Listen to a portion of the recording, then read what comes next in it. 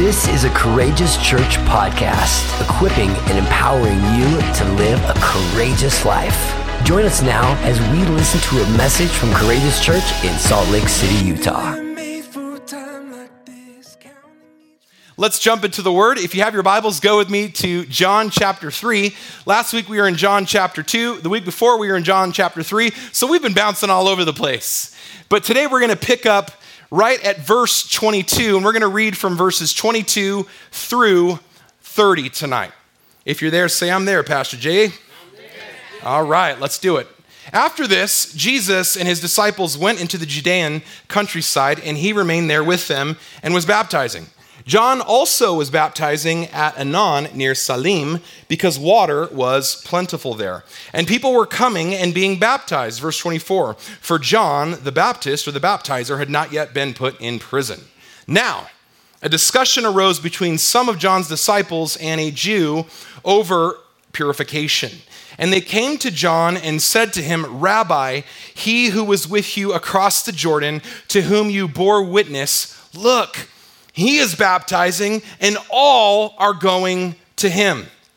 John answered, a person cannot receive even one thing unless it is given him from heaven. You yourselves bear me witness that I said I am not the Christ, but I have been sent before him. The one who has the bride is the bridegroom. And the friend of the bridegroom who stands and hears him rejoices greatly at the bridegroom's voice. Therefore, this joy of mine is now complete. He must increase, but I must decrease. Today I want to talk to us about what it means to live what I'm going to call a less than life, a life of decreasing. You see, in our culture today, we typically add things to our lives, don't we? We add sporting events, we add entertainment, we add movies, we add activities and trips and vacations, and all those things are good. But we tend to spend a lot of our life and a lot of our bandwidth, if you will, adding things to our life. But rarely when we think about what we want to become or what we want to do in life, what God's purpose and plan for us is, do we think of subtraction? Do we think of decreasing? But this is precisely the place, the intersection, where Christ wants to meet us tonight.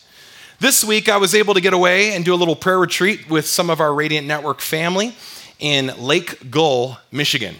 And I was really refreshed, and I was really thankful to be able to get away. I was thankful for my wife being able to cover for me. But Pastor Sonny Mazar, one of our apostolic elders and counsel to us as a church, said this, and I want to make note of it. He said that Jesus comes to do two things in our lives. He comes to do a work of removal, and he comes to do a work of renewal. Say it with me, removal, renewal. Jesus comes to remove oftentimes things from our lives that get in the way, things that tend to clutter our souls. How many of you guys are neat freaks? It's okay, this is a safe place.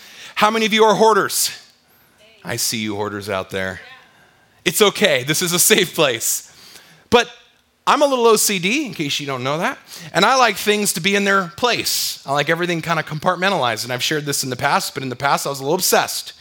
I used to like all of my clothes to be organized by color and by type. And then I got married and I had kids, and that went right out the window. And a lot of times we want our lives to look neat. We want our lives to be put together. We want our lives to be orderly. And sometimes, if we're not careful, our lives can become cluttered with stuff and with things. Maybe you like to shop, and it's been a long time since you have cleaned out your closet. In fact, a great discipline is to learn how to live with less, learning how to detox and declutter your life and soul from the many things that take up your closet. It's funny, only in America do we pay extra money a month to put our crap in storage. You don't really see that overseas. For those of you that have been on mission, those of you that have traveled, you don't see people taking out big storage containers to hold all of their extra stuff. Why? Because they don't live a cluttered life, because they've learned to let go. And in the same way, Jesus oftentimes walks among the lampstand of his church to bring a work of removal in our lives. He wants to remove things that clutter our souls.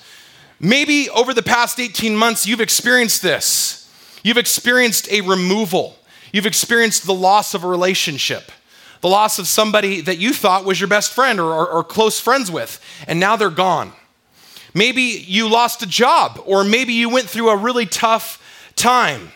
And this is, I believe, a season where Jesus is doing a work of removal in the church. He's taking things that we have been depending upon as crutches, and he's removing them from our lives. Why? Because he hates us? No, because he loves us. And out of that work of love, he wants to bring about a work of removal so that then, are you ready for it? He can take us into renewal. He can take us into a season of renewal where he makes all things new. And he wants to do that in your life. And if you'll let him, if you'll yield to the work of the Spirit, he'll do that even tonight. Here John is in verse 29, talking about the bridegroom. He's talking about Jesus. He's talking about the ministry of Christ and the fact that Jesus has now come on the scene. We see John being presented with a dynamic shift and change in his own life, in his own ministry as a result of Jesus' arrival. Are you with me? And he's experiencing pressure from his disciples. We know that the word disciple is apprentice or student. So he's getting pressured by his students to push back, to come against, to resist the very new thing that God wants to do through Christ. And so they've come to John, the disciples have come to him, and they're pushing hard, and they're pressing on the fact that he's losing influence and followers to Jesus. Verse 26. And they came to John and said to him, Rabbi, he who is with you across the Jordan, to whom you bore witness, look, he is now baptizing, and all are going to him. I want us to key in on this phrase, all are going to him. Were all of the people really going to Jesus? Were all of John's disciples going to Jesus? We see right here that John's own disciples had come to tell them of what was happening. So clearly, not all of John's disciples had gone to Jesus. They're being hyperbolic. They're applying pressure on Jesus. You ever been around someone that was like, well, everybody said, and you're like, well, who said? And it's just one person. We get that sometimes in church. Well, everybody's saying the coffee's too cold. Oh, really? Who's everybody? Well, just one person, just so-and-so. I use that as a silly example, but a lot of times we see that in our own lives. We listen to gossip and to slander from people that are trying to represent the masses when really it's their own issue that they're dealing with. And that's what's happening here with John and his disciples. They're saying, verse 26, Rabbi, he who is with you, to whom you bore witness, look, he's baptizing now and all are going to him. They start comparing John's ministry with Jesus' ministry. And don't we do that? Don't we get sucked into the comparison trap? I like what Mark Twain says about comparison. He says, comparison is the death of joy. If you find yourself losing joy, it could be because you're comparing your life with the life of another. And here's why that's unfair both to them and to you. Because you're comparing your internal emotional reality, how you feel, with someone's external reality that they've presented. Don't we do this on Instagram? Sure. Don't we do this on social media? We look at somebody having a good time on vacation and we're like, man, my life sucks. What are we doing? We're comparing their external reality to our internal reality. And it's not fair because none of us know what's going on in their life. None of us know what's happening in their heart. They could be on vacation about to have an emotional breakdown and put on a smile for the camera. They could be going through the worst season. Or maybe it is that they've never had anything good happen and something finally good happens in their life. And here we are in the back looking at them going, who do they think they are? Having such a great time in Zion National Park. Who do they think they are going to Disneyland in the middle of a pandemic? Right? And what do we start doing? We get sucked into the comparison trap. But what is comparison? It's the death of joy. When you begin to compare your life to another, you're inviting death to come into your life. Can I say it again? When you begin to compare your life with another's, you're allowing the work of death to enter into your life. That's why so much of us are miserable. And we have everything. In the West, we're incredibly blessed.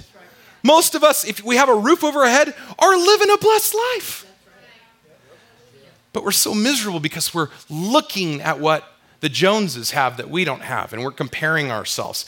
And that's the trap that so many get sucked into, and that's what John's disciples have been sucked into. Jesus, look over there.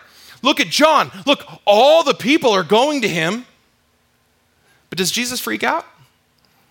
Does Jesus lose his peace? Does Jesus lose his joy? Verse 27. I'm sorry, does John freak out? Does John lose his peace? Does John lose his joy? Verse 27. John answered, a person cannot receive even one thing unless it is given to them from heaven. A person cannot receive a single thing unless it is given to him from heaven. Did you know that all of life is a gift? Did you know that all of life is because of the grace of God and nothing else? Now, if you haven't learned that lesson yet, I hope you learn it soon, because it's amazing how liberating it is to realize that your life is a product of heaven. Your life is a product of grace. Your life is a product of what has been given to you by God. Nothing else.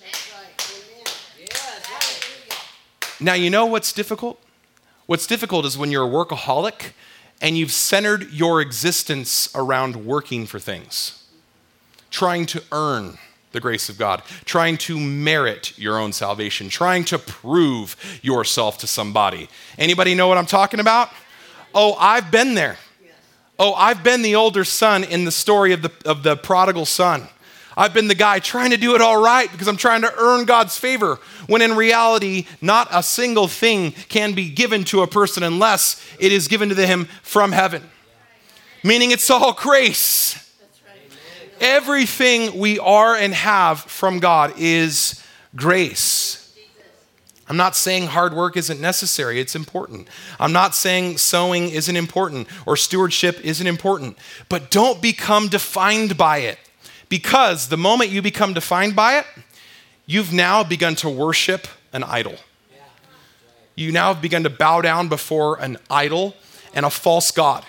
A false god that wants to tell you that your value and your validation comes from what you do. Oh, guys, we so struggle with this in America because we're the nation that is defined by our ethic, by our ability to work hard and pull ourselves up by the bootstrap.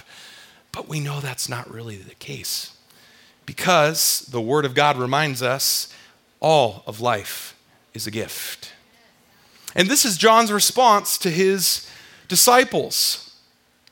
Grace recognizes that all of life is a gift. The Bible says the rain falls on the righteous and the wicked the same, which means we don't always get what we deserve, and we don't always deserve what we get. Some of you are a huge product of grace. And you know what? I think it's time that we start owning it.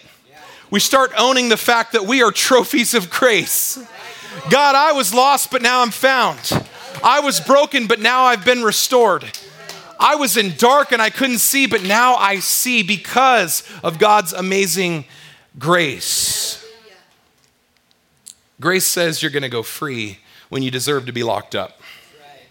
Grace says it's already been paid for because of the work of Jesus and what he's done on that cross. Are you tracking with me? And then I love what John the Baptist says next. He makes this startling statement, verse 28. You yourselves bear me witness that I said, I am not the Christ, but I have been sent before him. Now, I've spoken a little bit about this in earlier messages within this series, but John the Baptist is actually quite fulfilled in knowing who he is, because he knows who he is not.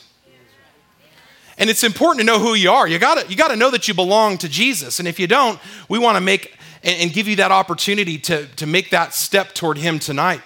But you also need to know who you're not.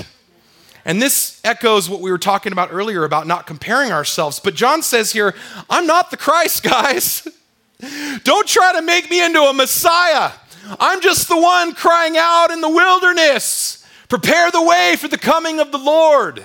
John knows firmly who he is because he knows whose he is. He understands the anointing that's on his life, the calling that he's received from God, and he's not going to be swayed. I wonder if that's you tonight. I wonder if you know who you are in Christ Jesus. I'll tell you what, we need to know who we are in Christ because we live in a culture now that is going to directly combat that and is going to do everything in its power to tell us to conform to the patterns of the world. But what does Paul the Apostle say in Romans? He says, do not be conformed to the patterns of this world, but be transformed by the renewing of your mind. When the washing of the word comes, it reminds us of who we are in Christ. It renews our thinking. It begins to reset and recalibrate our souls around who Jesus says we are and not what Instagram says we are. Around what Jesus says we are and not what our boss thinks we are. Around who Jesus says we are and not what we've been called in the past. Some of you have a past. Guess what? So do I. Welcome to the party. And here's the invitation to bring your skeletons out of the closet and to have them dance at the party of the great unbecoming, of the undoing, of those that know who they are in Christ Jesus because they've put their faith in him and him alone. Some of you guys are still trying to hold on to your closet sins and pet demons, and God wants to set you free so that you can walk and live in the light.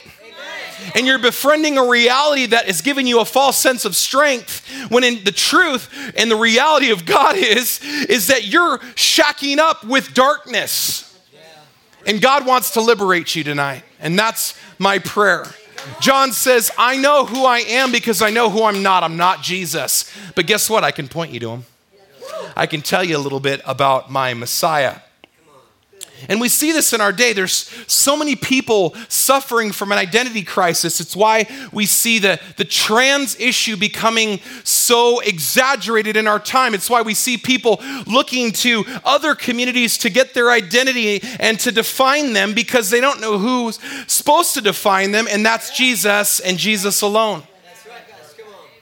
And we as the church, rather than throwing stones, need to be people of compassion. We need to be people of love. Because we are no better off or worse off than they. We just have come to the knowledge of the Son and we know who we are in Christ Jesus. But if you know who you are, don't throw stones. Don't get on social media and rail against people and fight with people the way the world fights. Come on, our battle is not with flesh and blood, but with principalities and spirits and wicked places of darkness. Our battle isn't with people, so don't put skin on a sin problem. And don't think that because you're arguing from a regenerated heart and mind, that other people even understand what you're saying. They don't. You know why? Because Paul tells us the God of this world has blinded their eyes, so even if we tell them the truth, they can't see it. Now, that doesn't mean we're not supposed to speak the truth, but how are we supposed to speak the truth, church? In love, which means truth is the message and love is the method. Come on. Truth is the message. No one's asking you to compromise on that, but love is the method. How's your love life? How's your communication style? Is it bathed in love? When people talk about you behind your back, and make no mistake, they do. When they talk about you behind your back, do they say that person is so compassionate and grippingly kind and full of the love of God? Or do they say that person is angry and argumentative and doesn't care? I wonder how people talk about us behind our backs. A lot of people are wrestling with this right now, church. And I'm going down a little bit of a rabbit hole, and preachers do that, but I'm doing so because I feel like the Holy Spirit wants to press this button just a little bit. We need to be people of compassion. And I'm afraid that in 2020, many of us got riled up in the political hoopla of the day and the moment, and we allowed our faith to become hijacked by people that don't give a lick about the Word of God or your relationship with Jesus. They only want power. And absolute power corrupts Absolutely. So be careful who you put your allegiance, who you give your allegiance to. Be careful who you tie yourself up with. Be careful of political movements of men and conspiracy theories that want to take your focus off of Jesus and the Great Commission and the Great Commandment and put it on obtaining a place and position and a measurement of power. Jesus showed us what true power is. You know what it is? It's surrender. It's fighting on our knees. That's right. Not fighting with people. It's fighting for people on our knees from a place of surrender. White flag raised. King Jesus, your will be done on earth as it is in heaven. Do you know how powerful that is? That's more powerful than any political movement. That's more powerful than anything that we can see or do. It's the most powerful reality on this planet. You coming into alignment with the mission of God for your life by becoming the kind of person that knows how to pray. That knows how to war in the heavenlies, that knows how to sync up with what the Spirit is saying and wanting to do in the church. I know I'm getting off track here, but I just feel like we need to press this a little bit. And as a pastor, this is what the Lord's been speaking to me about. So I'm gonna speak, and I got the mic so I can do what I want. Not really. Verse 29. And I like this verse. And here's what it says. John uses this wedding metaphor. He says this, the one who has the bride, he's speaking of Jesus, of the people, of God's people, is the bridegroom. He's speaking of Jesus. The friend of the bridegroom, he's speaking about himself, who stands and hears him, rejoices greatly at the bridegroom's voice. Therefore, this joy of mine is now complete. This joy of mine is now complete, meaning not lacking. Meaning not partial, but full. He's speaking about himself and his relationship that he has with the bridegroom, with Jesus. And he's saying, as a friend of Jesus, I rejoice that I'm just around still to see the wedding. That I get to see and be a part of the wedding. I'm just a bystander on the outside looking in, and it's amazing and it's beautiful and it's going to be wondrous. He says, I rejoice greatly. Greatly. And I think sometimes we get so caught up in our own life and our own busyness that we lose sight of this, of what an amazing opportunity it is just to hear the voice of Jesus. Just to hear the voice of God. And in the Old Testament, they didn't have this. They longed for the day that you and I live in. They longed for the day where the Spirit would be poured out upon sons and daughters. They longed for the day where we would be filled without measure, meaning that God would fill us to the full and then some. They longed for it. The prophets longed for it. David longed for it. And we take it so for granted that God is speaking and wants to speak to us in a powerful way, that the veil's been torn, that we can actually enter into the Holy of Holies and not be struck dead. We don't live in this time, but that's the reality. And that's what it looked like for hundreds, if not thousands of years. Now we get to hear the voice of God. Now we get to have a daily devotional with God. Yay. And praise God for your daily devotional. But back in the Old Testament, daily devotionals were serious business. The priest, if he didn't go through the steps God called him to go through when he entered into the temple, boop, you're done. You guys remember the story, right? Uzzah, he's bringing the ark back to Jerusalem. The ark slips on the cart. He goes down, he grabs it. Boop, he's out. And we're like, oh, God is so mean. Not if you understand how holy he is. Not if you understand how serious and how amazing his presence is. And what do? We come in and we take it for granted. Yay, the presence of God is here. Let's give it a golf clap. But do you realize that you've been given one of the greatest gifts, the Holy Spirit, God himself, filling you to overflow, to hear his voice? This is where I want to encourage us. Cultivating a listening relationship with Jesus is one of the most important things that you can give your life to doing, to hearing the bridegroom's voice. which means you got to protect it. You guys, there's so much coming at us each and every day. We're so inundated with notifications on our phone and emails and texts and sound bites. I mean, you can't even go into a store without hearing music or conversations or the hustle and bustle of people all around you, which means we got to protect our relationship with Jesus. We got to protect the ability to hear his voice and to guard that. Verse 30. And here's where John delivers his crushing blow. He says, I must decrease and Jesus must increase. Jesus must increase, which means I must decrease. I must become less than, and he must become greater than. Are you tracking with me? John was an influential, if not polarizing figure. And yet he knew that his popularity and his fame and his notoriety and influence all had to bow before the King of Kings and the Lord of Lords. He knew that his life's purpose and joy was only going to be found in this one thing: seeing the glory of the Son of Man increase within the earth. That's what John gave his life for. It's what ultimately cost him his head. This one thing: seeing the glory of the Son of Man, of Jesus, increase in the earth. But here's where I want to pivot from just talking about John, and I want to talk about you. Are you living a less than life? In other words, are you allowing God's glory to increase in you or decrease in you? Are you allowing Jesus to be seen in your actions and words? Is it more about you, your influence and followers, or is it about Jesus?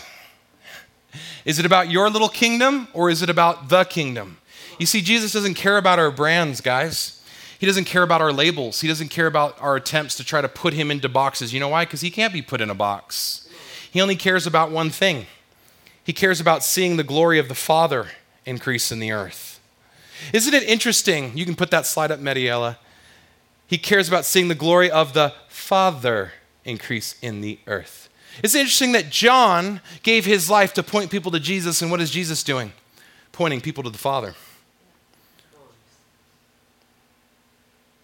John decreased so that Christ could increase. Christ says, I only do what I see the Father doing. Do you see that the rhythm of this? It's not take, grab, notice me. It's look at him.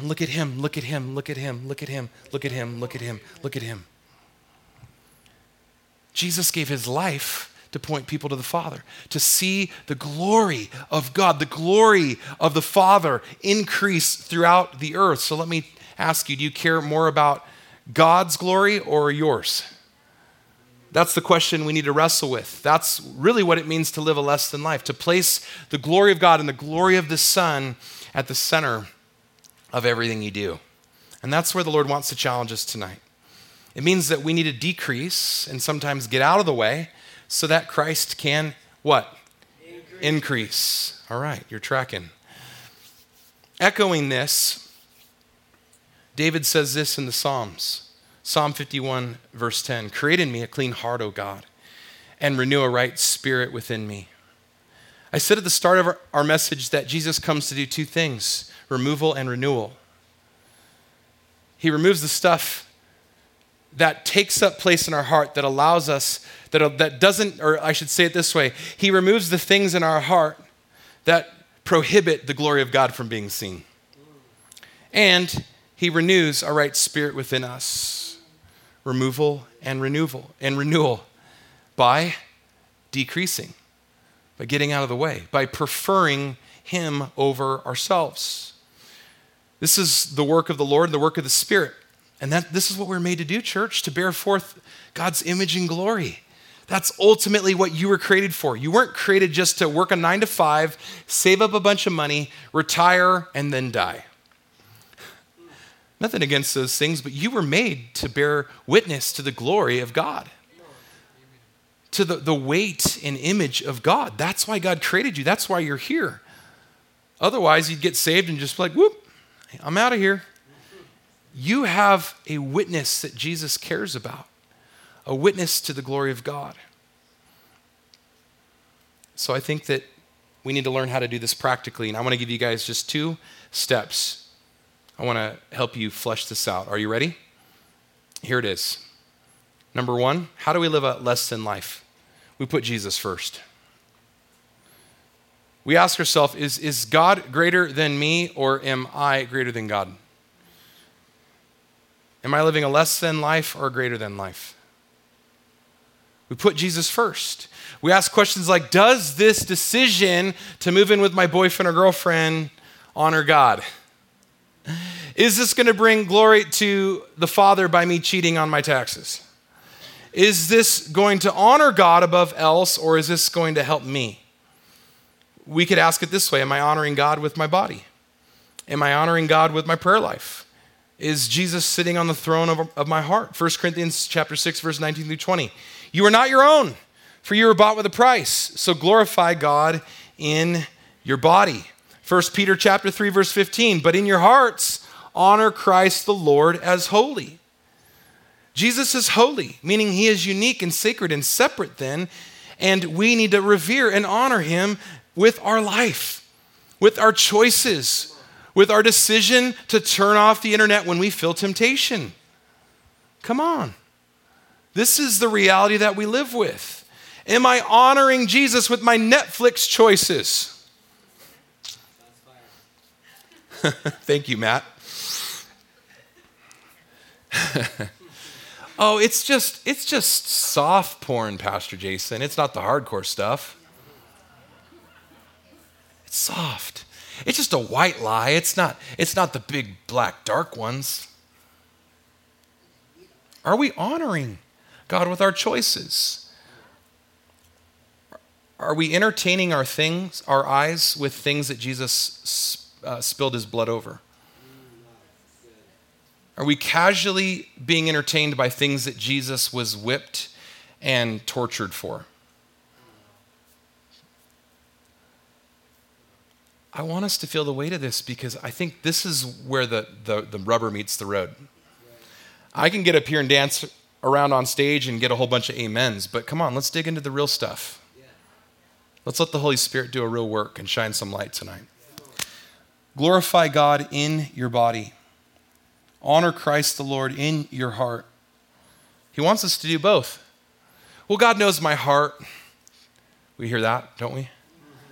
He knows how wicked it is. Yeah, you're right. He knows that it's prone to wander and rebel, and it's prone to make idols. He knows your heart all right. God greater than me, or me greater than God? So we need to put Jesus first. Number 2, got real quiet up in this Baptist church. Number 2, we need to put others first. Is it them greater than me, or is it me greater than them? Good. We need to ask questions like, does this decision honor people around me?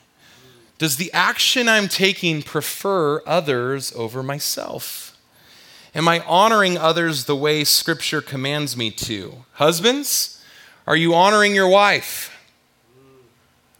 Wives, are you honoring your husband? Are you putting each other first?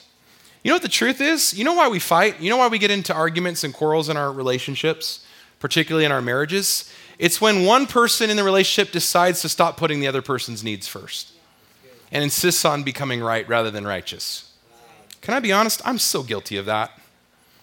I have a heart that loves rightness. I love righteousness. I love just being able to prove that I was right. Don't I, Candace? She's being generous. I do. I feel justified when I'm right, and you feel justified when you're right. But you can win the argument and lose the relationship. You can be so insistent upon having it your way, like Burger King, that you end up driving the people that love you most away from you. I've done it, and many of you have done it, and some of you are still doing it. And the Holy Spirit wants to help you in this area. Amen. How? He tells us in Ephesians chapter 5. Here's what it says, verse 20. And giving thanks always and for everything to God the Father in the name of our Lord, Jesus Christ. Verse 21, here's the answer. Submitting to one another out of reverence for Christ. Submitting to one another out of reverence for Christ. Putting each other's needs first. That's what God wants for us. What about this? Are we honoring our leaders? Do you pray for your president? You should. You should. You should pray for your leaders. Do you pray for your governor? You should. Do you pray for your mayor? You should. Do you pray for your pastors? Oh, you should. Okay, we're on safe ground now. Here's what 1 Timothy 2 tells us to do. First,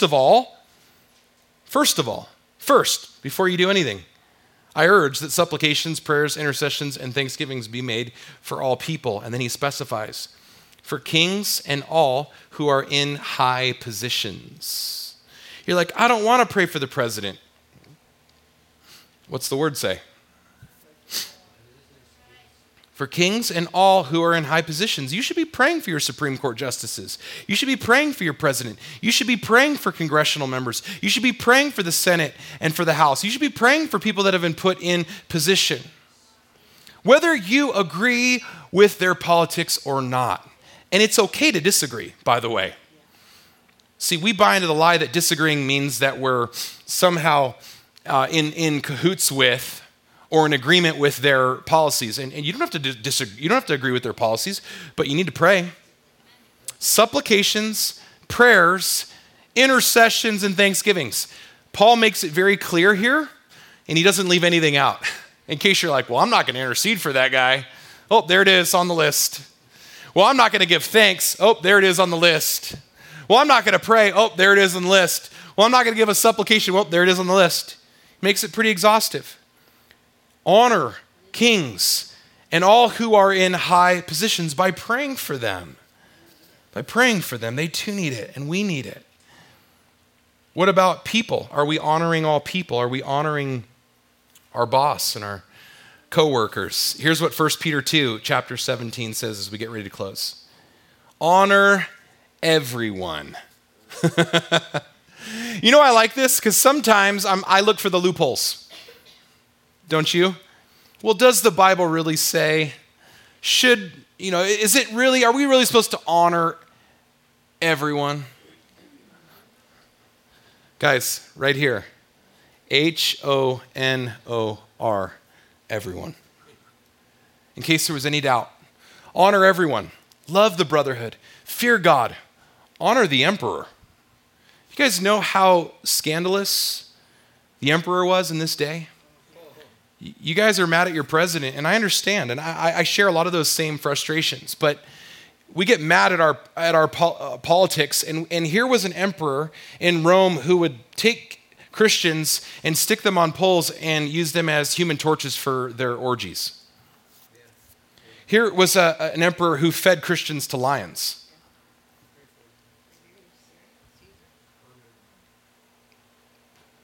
We don't have to pray for that guy, surely.